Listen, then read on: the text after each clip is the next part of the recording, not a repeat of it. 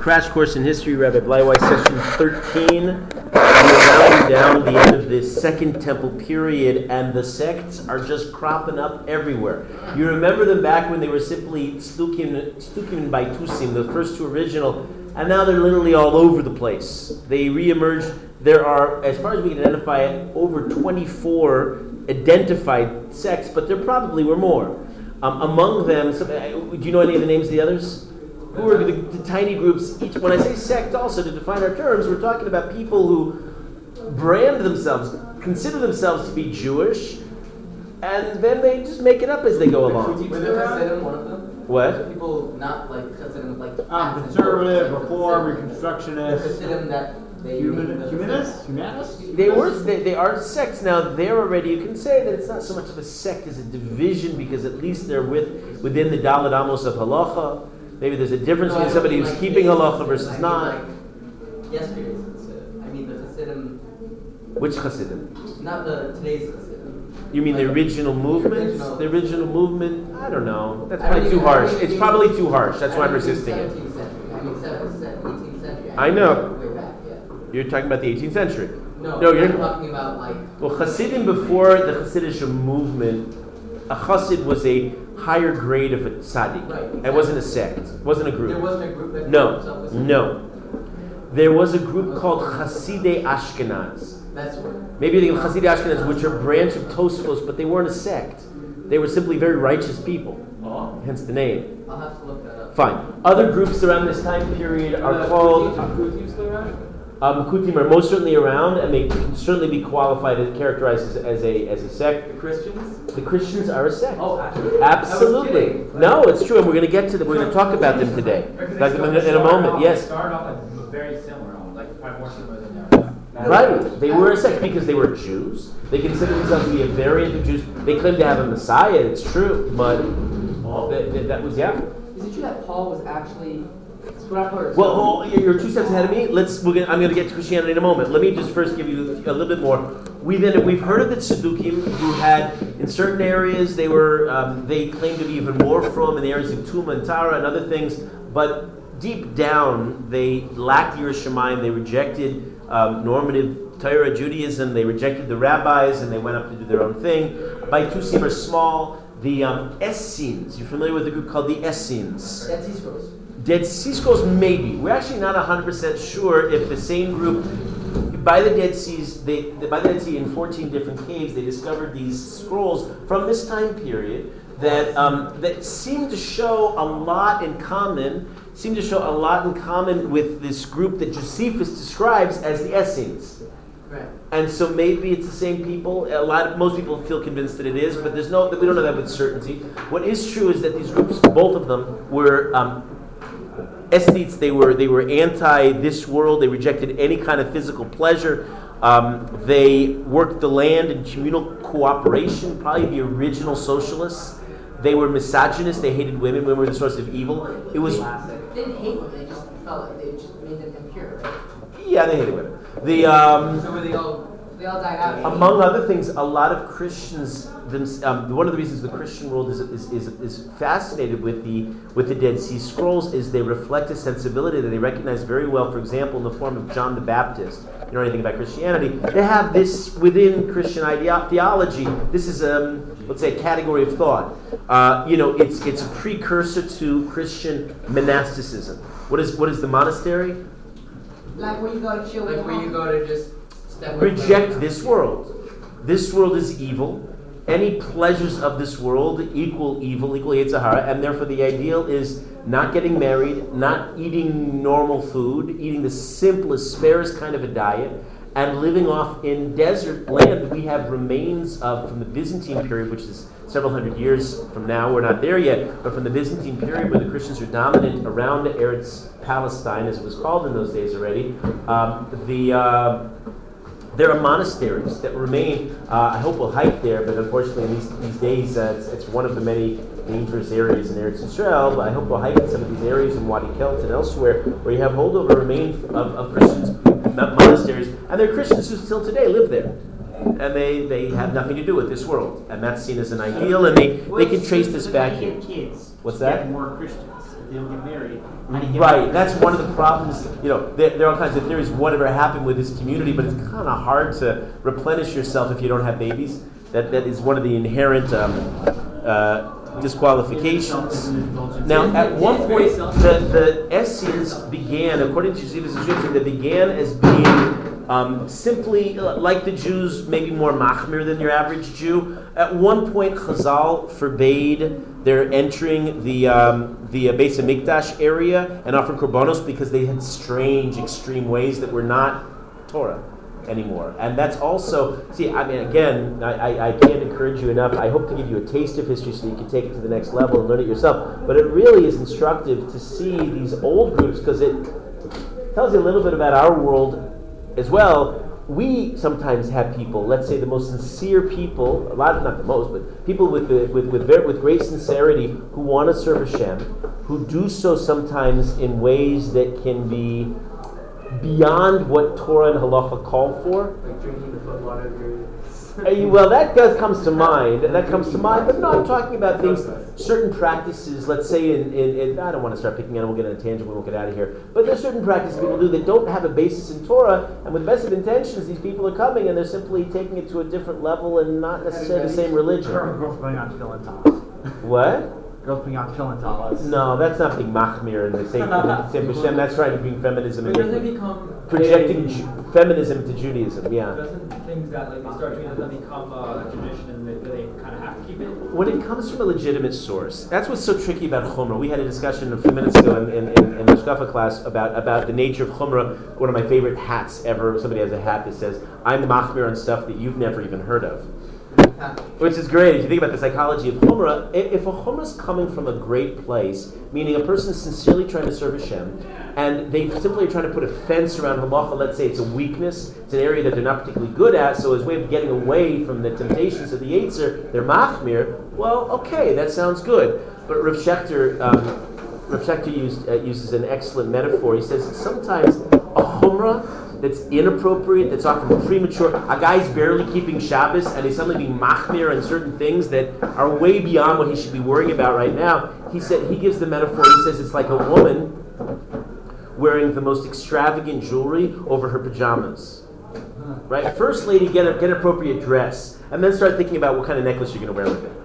First, learn to keep Shabbos properly, and then you can start putting the adornments on with proper chumras. What about like traditions that were brought in based on society, and then like things like tribals and infections? Very good. So we'd have to analyze each one and see where it's coming from. Many of them are very positive. It doesn't take much. This is very commonsensical. If it's something that's going to enhance your observance, it's not coming at the expense of anything else, it's an upgrade, well then goes on to, hey, the problem is we see in life that some people take on chumras, sometimes again, l'shem shamayim, well-intentioned, but they lose proportion. I mean, the best example, let's say, the funny example, but it's a sad example, the guy who yells at his wife who baked the pecan pie on Rosh Hashanah. He said, don't you know, everybody knows that the gematria of egos is chait? You know the famous story, right? We talked about this, right? So, of course, what do we say to that guy? The gematria of chait is chait. Right? In other words, what are you yelling at your wife for on Yom Adin? Don't you know that the way you treat others is the way Kadosh Baruch Hu treats you? Don't you have it backwards, sir? And that's frequently the case. We see people being so machmir on not eating nuts on Rosh Hashanah, and they yeah. Well, there you go. It's a minhag. It's a minhag, and it's a beautiful minhag. It's meant to elevate your consciousness and not to do the opposite, which is the case with this guy who lost proportion. You never yell at your wife, ever, for any reason. Right? Certainly not over something so relatively minor. Is splitting your... If she burns the toilet, it's different, Ari. Come on. Is splitting your eggs into four... Wow. I have a file. We'll do it. I have it. My file is called Valid or Baba Maisa. We bring in all these things that people do. Is this a real thing? How about those red strings they wear around their wristwatches? Braiding Baba Maisa. And like that. I mean, we're trying to go through because there's... Let's not go there here. Okay, we're talking about sex in the late Second Temple period. I have a lot to say about Christianity. I'm being intentionally brief and descriptive. The early Christians indeed were all Jews. There was a fellow. Here's what we can agree on. There was a fellow named. They called him in the Torah in the Chazal Yeshu, Yud Shin Ayin, often referred to by religious Jews later as Yeshu, standing for Yamach Shemo V'Zichro. His name should be erased and blighted out. You're allowed to speak like this about Christianity. It's a form, it's a kind of Avodah Zarah, according to the poskim. It's shituf, it's related to Avodah Zarah, and we're not supposed to take it seriously in a way that we're not supposed to be respectful of it. It's a problematic entity. And the early Christians were Jews. Who Yashka was exactly, what role he played in the development of Christianity is debatable. It may be that the man had nothing to do and was not interested in creating his own religion. I feel like I'm missing something down there. He had nothing to do that. One of the problems is that the early Christianity doesn't have any clear origins. Unless you believe what they write in their New Testament. The problem with the New Testament, where do we get started? Where do we end that? What they call it's probably even using the term because it implies that there's new and there's old. None of it's legitimate. It's their own world where they're making it up. They conflate they lift, you know what plagiarism is, right? The picture book of plagiarism is what they call their New Testament, because they take all kinds of stories that happen to us. They can't take our stories. There's a whole miracle story of Eliyahu Navi, and there's one by Elisha Navi, and they even lift stories directly out of the page book from Rabbi Yechanina ben Dosa and other tzaddikim, and they say they all happen to Yashka. And everything that happens, everything you see is all Yashka. Let me just say this point and you're on, Henry. There is an idea that Yashka actually may be several different figures all rolled together into one. To me, I don't think we'll ever know this for sure. Mashiach will come and we'll get clarity, I guess. But until then, I'm not sure we'll have clarity because we really don't know. There's so much ambiguity around his origins. Again, Chazal acknowledged there was a guy. He was a big Rasha. He was a terrible Russian. He was Chayiv Misa, and according to the Gemara, that many of the poskim, many of the Rishonim, Rambam among them, holds that the fellow who's referred to in the censored Gemara in Sanhedrin, Mem Gimel Amud Aleph, was indeed Yeshu, and that he was not crucified, but rather he was Chayiv Skila for his grave sins, and they gave 40 days for people to be Malamed Zchus. Nobody stepped forward, and they killed the guy. They hanged him afterwards. Afterwards, his 5 disciples are killed, and that's generally understood to be about Yeshu. That Gemara seems to take place around this time period. We already mentioned here that there's another Yeshu, maybe the same, maybe a different one, who lived 200 years earlier. And it was a disciple, apparently a former disciple of Yeshua ben Prachia. So will the real Yeshu please stand up? And we really don't know. In the end of days, we have all these censored sources. So here's my punchline. The theory that I find very compelling is that the early Christian architects, Paul and Peter and the rest of them, all Jews. Shaul was the real name of Paul. Peter was Shimon, and they came together and hobbled together a composite figure. It was made up of all these guys because they wanted to put over to the pagan. You know, the Roman world was pagan beforehand. Yeah. The pagan Roman world, a new messianic figure, and they figured that's a good story. We'll say that happened about Jessica too. Oh, and this one good too, and they rolled it together and hence, a Messiah was born. Henry? So how did Jesus or Joshua, Jesus is a problematic word, so you're correct to correct yourself. Why is Jesus in the how did he attract so many non-Jewish followers? I'll try to explain it. I'll try to explain it in a nutshell. With the caveat that I could do this much better if I had more time, but I don't want this to be a whole class on Christianity or to Christianity. But it's the question to ask. So let me do it. And Alex and Aaron, hold the thought for just a moment. So, right, you're with Henry's excellent question. So how did they put this over? They came with a plan. They're going to take, and part of it makes a lot of sense to us. They're going to take some of the lofty ideas of Torah. You have to realize, think about it this way. Torah is emes. It is the most profound, meaningful truth in the world that if people were exposed to the deeper ideas, they should embrace it. Now, Torah is we don't try to proselytize. We don't try to present it to the world, so that's not our usual mode of being. We try to improve the world in other ways. But the Christian world the early Christians thought, they're going to take this and sell the pagan Roman world that was desperate and starving for meaning. See, the Romans had conquered the physical world. Remember, this is Aesop. They had conquered the physical world. They had, and very, very interesting because it really reflects what's going on in modern Western society to a large degree. Listen to this idea. The Roman world had everything. They upgraded humanity. Remember last Thursday we talked about this, the world's first latrines and indoor plumbing and all this great stuff that now you can live in the world. When you have everything materially, it shines a flashlight on the fact that you lack anything spiritually. People are all made b'tselem Elokim. Thinking, feeling people are going to have all these material luxuries and look around and say, what's it all for? Why am I in this world?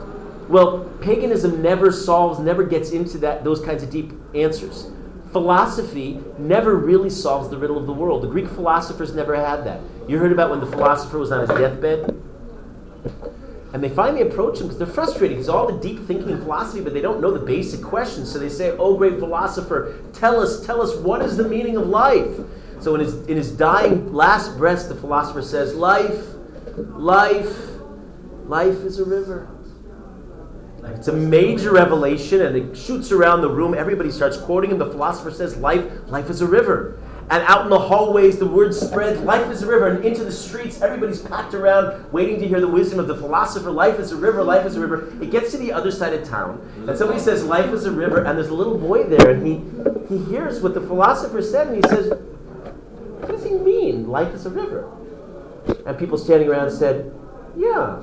What does he mean, life? And then it goes back from the streets to the town. What does it mean, life? What does it mean? Into the corridor and into the main room. What is life? And they politely say, oh, great philosopher, what do you mean life is a river? And he looks at them and he says, so it's not a river? Oh, you don't know philosophy. Anybody who studied Philosophy 101, that gets a howl. That's a great line. Because that's just what it is. They don't know what life is. They can explain, the most esoteric kinds of concepts. But that life, what's it about? But Torah is real good for that. Torah gives you the deeper meaning of life. It gives you a moral dimension. It really answers everything. So the early Christians, Henry, to come full circle in your question, the early Christians packaged some of the deeper, beautiful ideas of Torah. They stripped it eventually of all those fuddy-duddy mitzvahs, getting your hands dirty, cleaning for Pesach, and all the burdensome stuff. They got rid of all that stuff, because who wants that? And they presented to the world like good used car salesmen that they were. They would definitely put over a used car, and they knew their audience. And by the way, it took them a few hundred years till they hit their mark. Early Christians gave up on the Jewish world because we were not buying. And so they turned to the pagan world. They tried their best, but they were mostly a persecuted sect let's say the period what we call the Tanaim, the first few hundred years of their existence. They were more persecuted than the Jews, arguably. And it took till about the 4th century, the early 300s, for them to they basically converted the Byzantine Empire. And then they took off and went viral. But it took a little while for them to get their stride. But that was their goal. They wanted to convert the world and have their own new cult. It was a Jewish cult, but it wasn't.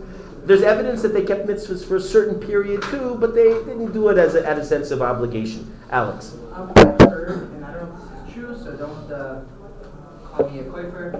Pretty much, I heard that it's possible that Paul was doing it the Shem Shemayim. Can I go to a kofer or it has to be a kofer? Go ahead. Paul was doing the Shem Shemayim. No, there are all kinds of legends. Rashi says that anybody, for example, Rashi addresses the Baba Maisa that Peter, Shimon, wrote the Tefillah Nishmas Kol Chai that we say on Shabbos and Yom Tov. They certainly did. There's a myth out there that Saint Peter, the first pope, in other words, what they call Saint Peter, he coined he phrased the Tefillah Nishmas Kol Chai. Rashi says, in addressing that, he says anybody who propounds this theory is going to bring, when the Beis HaMikdash is rebuilt, they're going to have to bring a big fat korban chatas for their sins, for these are all myths. Really? And they were all Rishonim. Really? Yeah. Huh. Paul is really the architect of Christianity. He stripped Judaism of its mitzvahs. He gave it a Neoplatonic kind of a finish, high Greek philosophy, meaning very anti-physical world. He said that humanity is doomed. There's no way you can ever make tshuva. And the only hope you have that humanity has is to believe in Yashka. Once you believe, everything is safe. These are all Paul's innovations. And again, he found a society that was desperate for meaning, and eventually they found their audience. The other thing I want to say, there was a question over. Aaron, you had something. I talked to Dadia. It was a pretty similar question to Alex. Okay, fine. Jesus has all kinds of, what the word Jesus has something to do, it traces back to a Latin word, it has something to do with the word word. Word? Mm-hmm. And it has something to do, they use it much like Lahavdil, we might refer to a Kadosh Baruch Hu, we refer to a Kadosh Baruch Hu as Hashem, the name. There's this simple, basic concept. In Greek, Christos is Greek for Messiah. So you call him Christ, you're referring to him as the Messiah. That's a problem, right? If you do it like I'm doing it, you're referring to the terms they're referring. I don't. You know that I don't mean anything serious by it, but they do. How do you write the first letters in Christos? In Greek characters, they look like this, right? Did you ever wonder why Bill Gates named his program that? Actually, Because if Word XP. Advance to the next one. Oh, word is not, is evolved. Is that like XP is That's called that XP? kind of- Like Windows XP? That's what is it? Yeah. Conspiracy theories everywhere. How do the Christians see the Jews? Other than hating us. Esav Son of Yaakov. There's a lot to say. I'm going to say something very big and very deep, and obviously we can go very far on this. If you understand the following principle, you understand a huge amount of history. The Christians are threatened by the Jews. Fundamentally, the church has always been, because they claim to be the Jews. They hoped and thought that the Jews would follow in line and follow Yashka. When they failed and the Jews continued keeping Torah and tradition as we'd always done, the mainstream Jews, they found that threatening, because if you think about it, they superseded us. Remember we talked about supersessionism? This is one of the things in one of our tangents in this crash course we did the supersessionism. They have replaced the Jews. That's why everywhere in what they call the Old Testament, where it says Yisrael, who's that referring to? Them. They're the Christians. They're the replacements. The other name for it is replacement theology. They've replaced the Jews. Then who are the Jews? Aren't we the original chosen people after all? So now what they do, and Augustine, what they call Saint Augustine, takes us into a whole new stratosphere. He says the Jews then serve a function in the world. We're the failed chosen people, as they see it, because we failed to recognize the Lord Christ, the Messiah. And as a result, we became, instead of the chosen people, we reverted into being the despised people. We are what's called, Augustine's term for us in Latin is testi veritatis, which means we're the witness people, to be despised, to be persecuted, to be chased out of town at every opportunity, but to survive all of history, so that when Yashka comes back, what they invented the second coming, so that the Jews will clunk themselves in the head and say, oops, sorry, and that we'll testify, having seen all of history stubbornly, and then realizing the folly of our ways, and that it was all Yashka all along. And I mentioned this, and we talked about this, and I'll stop right here, but the same idea, that's why the Vatican refused to recognize the existence of the State of Israel. They were the longest holdout, anybody remember until when? 1995. 92. It took them as the last entity to recognize the State of Israel, because doing so was effectively abnegating, rejecting thousands of years of Christian theology that proved that, what was their basic argument? And Pablo Christiani says it's against the Ramban in the famous debates in 1263 in Barcelona, as it's pronounced. He says that look at the Jews. Everybody hates them. Everybody kicks them out. What did Ramban say back to us? Who's doing that? It's the Christian church, who's got a theological axe to grind with the Jewish people, and they want to keep us suppressed so they can prove their own theology, right? And as you guys are the ones who are doing it, it's not Hashem. Yeah. Is the view of what's it called? Replacement theology? Is that throughout every single sect of Christianity? No. But it's early Christianity. Many of the sects that you know in the world today are relatively modern. That's what I was thinking. Christianity itself, while we're doing it very briefly, has. You think the Jews have lots of subgroups? They have even more. Listen, there are 2.2 billion in the world, so and it's really easy to be Christian. So there are lots of groups and subgroups and anti-groups. The basic rifts in Christianity, the first major rift took place obviously in the Council of Chalcedon in 451 in the Common Era, right? The Council of Chalcedon in 451, where the church came out, this is the first time in history the church came out with a doozy, that Yashka was 100% human, as they'd always said, and simultaneously 100% divinity. And some of the groups within the church said, 100 plus 100 makes what? How does that work mathematically? And they said, that can't be, that's nutty. And so they formally broke away from the four groups formally broke away, and the first schism that the church had formally was the schism. I told you this, no? Didn't we do this? I think so. We did I did tell you this, because I used this line. The Syrian Christians called the Jacobians, the Ethiopians, the Armenians were the first official country to be a Christian state, and then the Copts, the Coptic sect of Egypt, when they left the church, they copped out.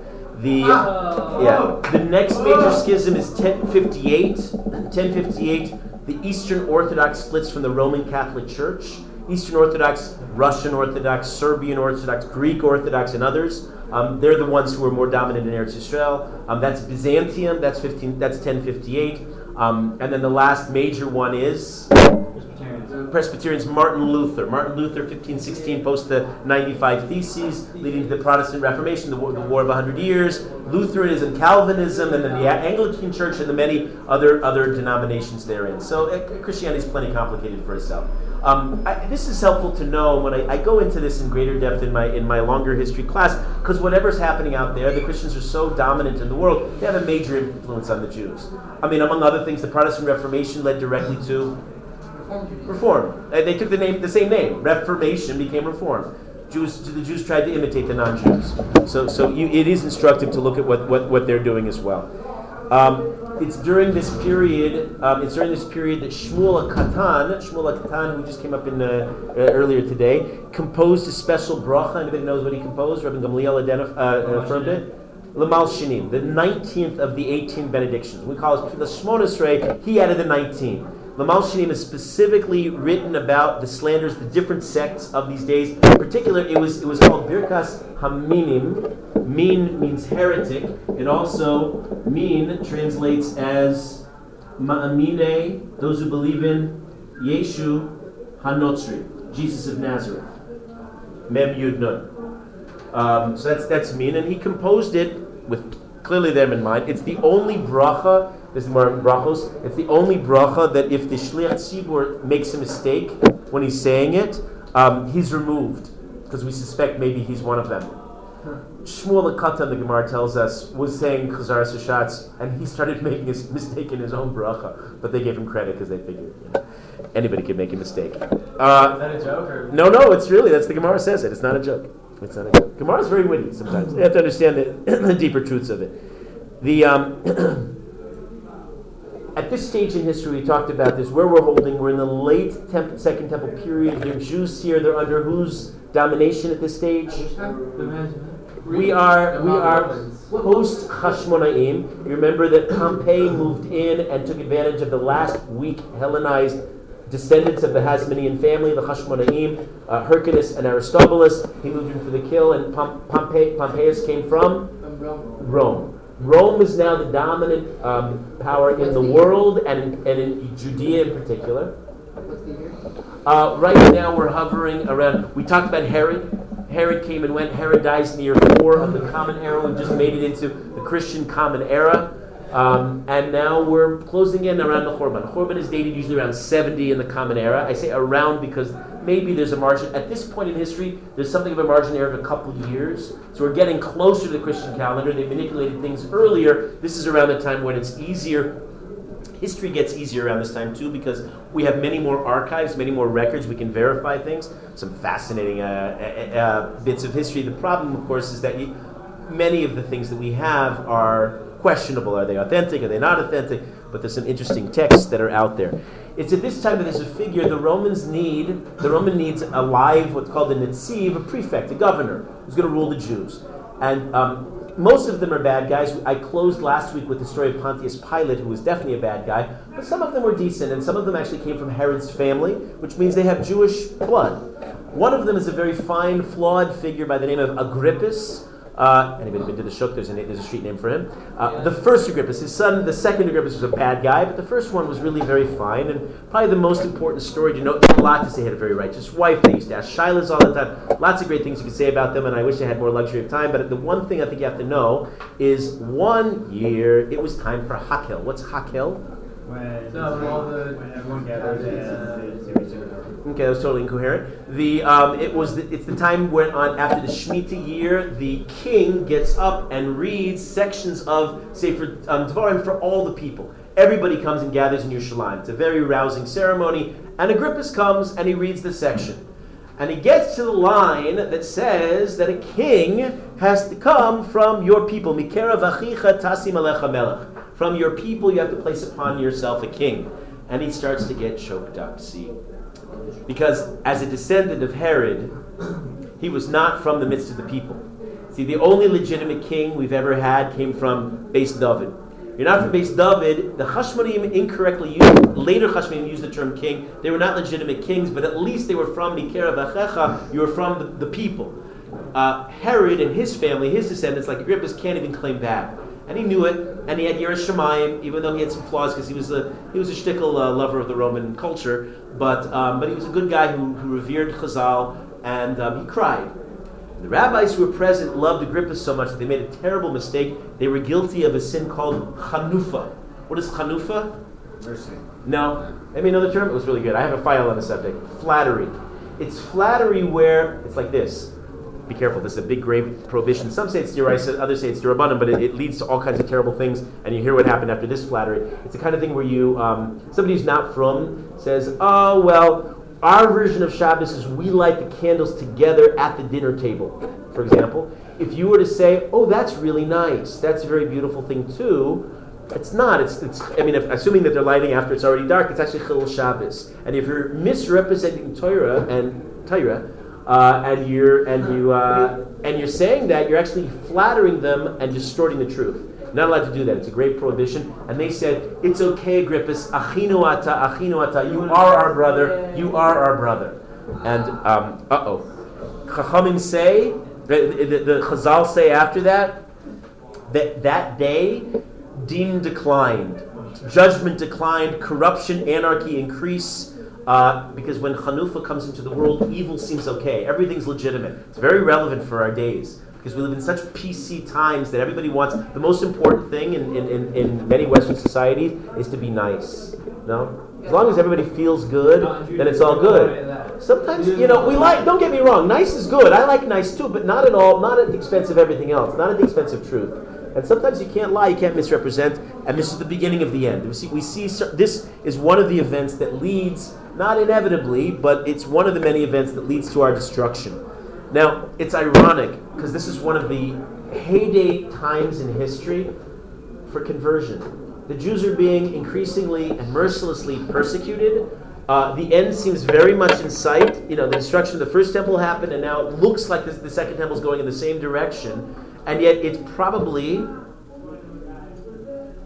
except for the late days of David and the early days of Shlomo, it's probably the greatest time in history for converts.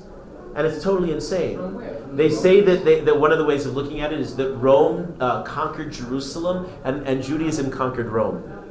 And to some degree it's true. Between Christianity, which is a distortion of Judaism, but it's drawing on similar ideas. A lot of Yoshka's teachings, for the record, are straight out of the Tanakh and have Jewish ideas in them. So naturally they're appealing because they're true. And now you have Judaism that's speaking very much to the alienated Roman psyche. Who are some of the famous converts who comes from this period? One of them brought down an old tradition of the Onkelos, the old version of Targum. There's Helenia Malka Munbaz Hamelech, great figures all in Chazal. And Onkelos was the nephew of the Caesar. It's debated which Caesar, Hadrian or something. He comes later, but it's around this period you start to see a lot of converts. Wow. And it's even after the destruction when the Jews are carted off in slavery wholesale, and yet they're converting still. Because Rome gives you everything, and the same thing we're talking about, but doesn't answer the questions, the meaning of life, and that's what people were looking for.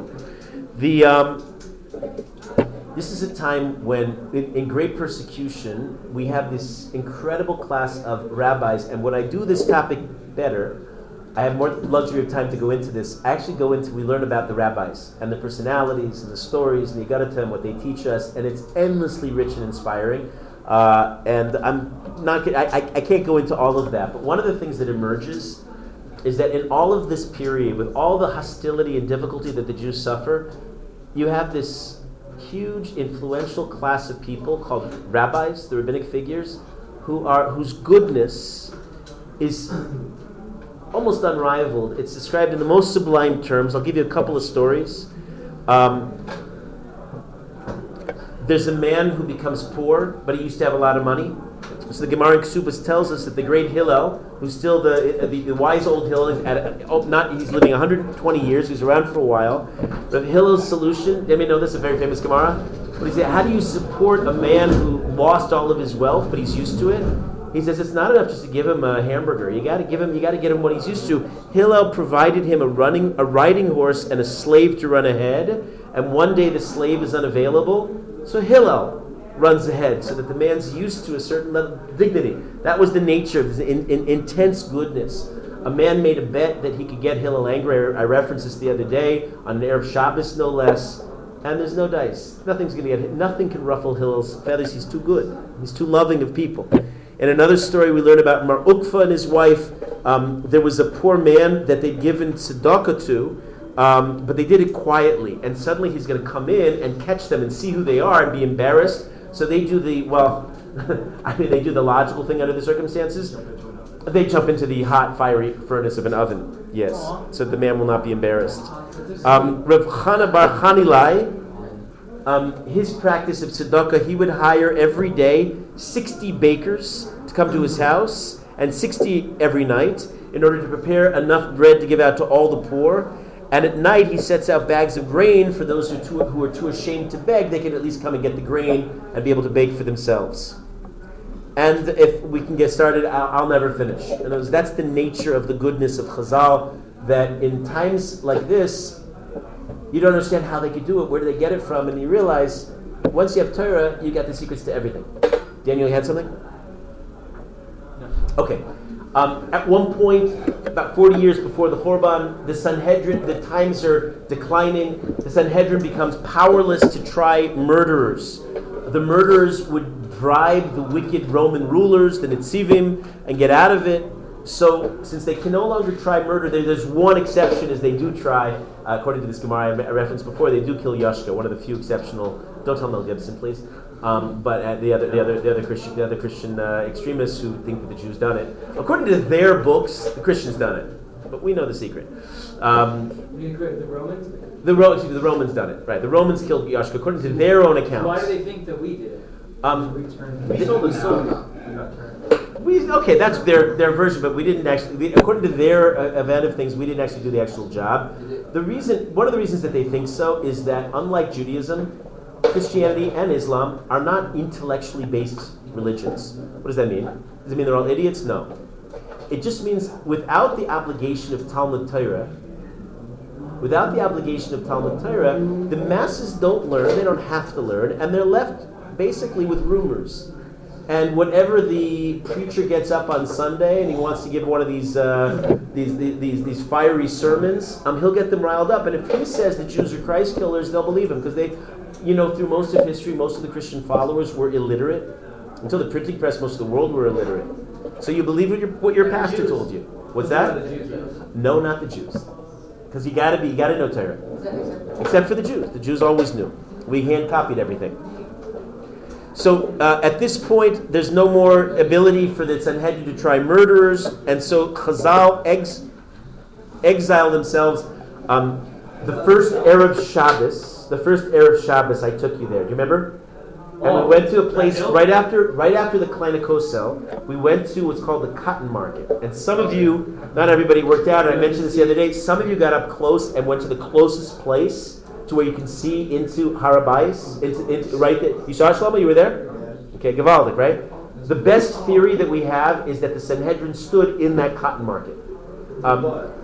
It used that as its base. When it exiled itself, when it said we can no longer do these trials, we're going to show the Jews that we're declining, and therefore they should know this and feel it, and that it's all dependent on us in making tshuva.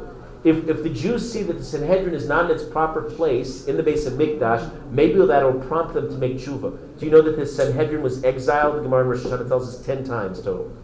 Each time was another attempt to try to get the Jews to make tshuva. Eventually, the last place the Sanhedrin stood, a couple hundred years from now, Sanhedrin's last point of glory was Tiberia. What do you say? Like, I don't get why they would exile them. Wouldn't that just make things worse?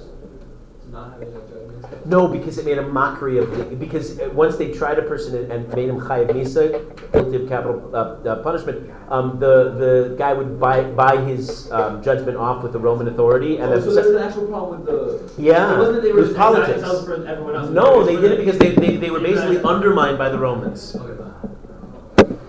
The Romans, I'm skipping so much, the Romans rampage, they murder randomly, the Jews get in there, there's some hot-headed Jews who are called, they get different names from zealots and such, who also got into the act. The Romans raped. What we start seeing emerging, much like we saw near the end of the first temple, was all elements of the curse, of the klala coming true. The rabbis, led by Rabbi Yochanan ben Zakkai, one of the great rabbis, another one who lived 120 years. Rabbi Yochanan ben Zakkai, what's that? No, that's a later Rabbi Yochanan. Rabbi Yochanan ben Nachman. This is still one of the Tanaim. Rabbi Yochanan ben Zakkai, a disciple of Hillel, he and the Chachamim opposed fighting, but now increasingly, tell me if this doesn't sound familiar. The Jews know better than the rabbis, and some of the hotheads start fighting anyway, because the Romans they claimed only will understand force, and we've got to do it, and their calls sometimes go ignored. So the rabbis, if they're going to ignore them, go into the base medrash to learn Torah and to daven on behalf of the people. How do we know all this? Probably the major source of history from this period is this figure, I have to at least mention him, named Josephus, Flavius Josephus. Who is a mixed problematic guy. By the way, even in the academic studies, Josephus is rightly read with skepticism. Among other things, everything happened to Josephus. He fought wars. He was the greatest general of all times. Who said? Well, that's what a coincidence, Josephus. He was everywhere. You know the story you all heard about Masada? Yeah. That's Josephus wrote that. How do you know the story? The two women miraculously escaped, and they came and they found, Josephus. And it's almost an identical story that happened to Josephus himself in Yodfat, in the north. And he started to wonder, this fellow's a bit self-aggrandizing. So did he stick his name into a place that he wasn't there, or did things not happen? Well, you tell me. I'll give you this source. He writes, I'll quote him. He says, I far exceed the rabbis in my Jewish learning. He writes, when I escaped from Jerusalem, I came out and I met Vespasian, the Roman general. And Vespasian asked me what I wanted. And I said, Tenli Yavne v'chachameha, give me Yavne and its wise men. Josephus writes about himself. Nobody else is agitated by that? That's totally ripped off. Who did he rip it off from? Rabbi Yochanan ben Zakkai. It's one of the famous great stories in all of history. It's 5 different places in Shas. You probably learned the one if you've learned it before in Gittin, where it was Rabbi Yochanan ben Zakkai who I'm going to tell you this story. But Josephus somehow incredibly, literally in the term incredible, I don't believe him, right? It's all about himself. He also was very problematic. He was clearly a tzedukah. He was influenced by Sadducee ideas. I'll illustrate how. He writes, for example, he writes about politics and military. He writes a lot about, like as if you're reading the secular newspapers. He never mentions once the Anshe Knesset Gedola. He rarely ever refers to the rabbis, the Gedolim. He doesn't talk about Hashem, doesn't talk about Torah much. He often contradicts the versions in Chazal, we'll hear. He himself describes the end that Titus, at the time the general fighting, did not intend to actually destroy the Beis HaMikdash. Well, think about it. Josephus, by his own account, was taken captive. That's where he wrote his history books, Antiquities and the Jewish Wars and the others.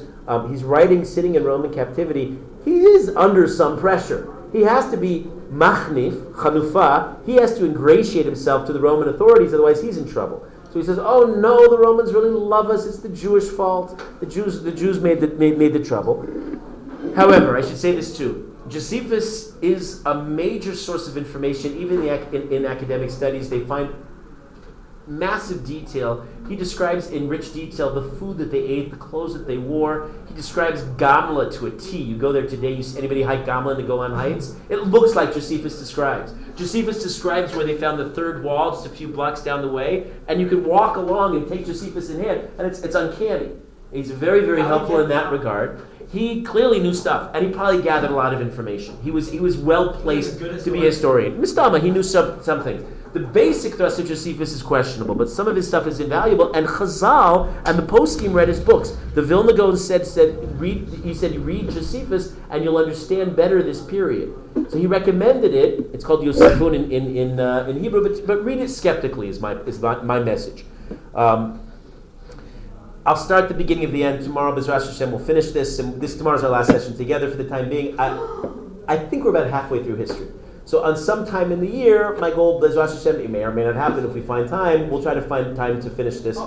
The second half, I think you'll find very compelling. I like the first half so far. Great. Okay, so we'll have to figure it out. In any case, in 66 of the Common Era, the Great Revolt, what's called in Hebrew the Mered HaGadol, breaks out. It's called the Great Revolt because clearly there were a lot of minor revolts that happened before then. Esav, Yaakov, you're talking about a powder keg waiting to explode. Right? And that's been the case. They've been at each other's throats, mostly the Romans at the Jewish throats. It all breaks out where? Again, it's just one example of a massacre. There have been many, but this time the original massacre that leads to the Great Revolt happens in Caesarea, the city that you remember, the first artificial port city that Herod built on the sea. Very important place to go visit in Eretz Israel. I left a guide there. What? Gedalia? Caesarea. I'm saying it was in Gedalia. No, Caesarea. He's saying that. Built by Herod. I don't know. And it was one of those cyclical conversations. There's a whole dramatic story that breaks out where the Romans, the Greeks who were there, lay an ambush for the Jews outside their shul, and the Jews fall into it. There's, as I said, a bloodbath. When the Jews go and complain in Sebastia to the Roman governor, the Roman hears the Jews complain, and they were totally set up. It was rigged, and you know what the Roman governor's response is? He throws the Jews into jail.